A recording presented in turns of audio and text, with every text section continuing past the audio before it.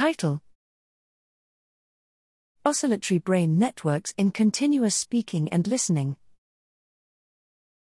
Abstract: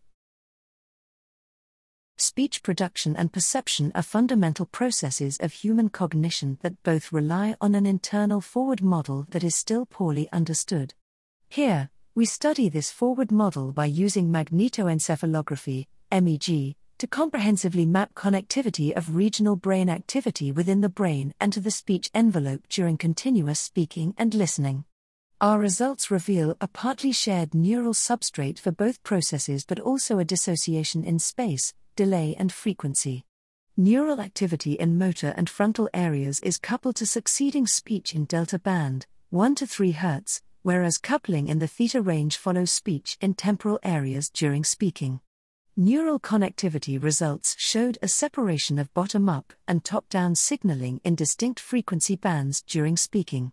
Here, we show that frequency-specific connectivity channels for bottom-up and top-down signaling support continuous speaking and listening in a way that is consistent with the predictive coding framework.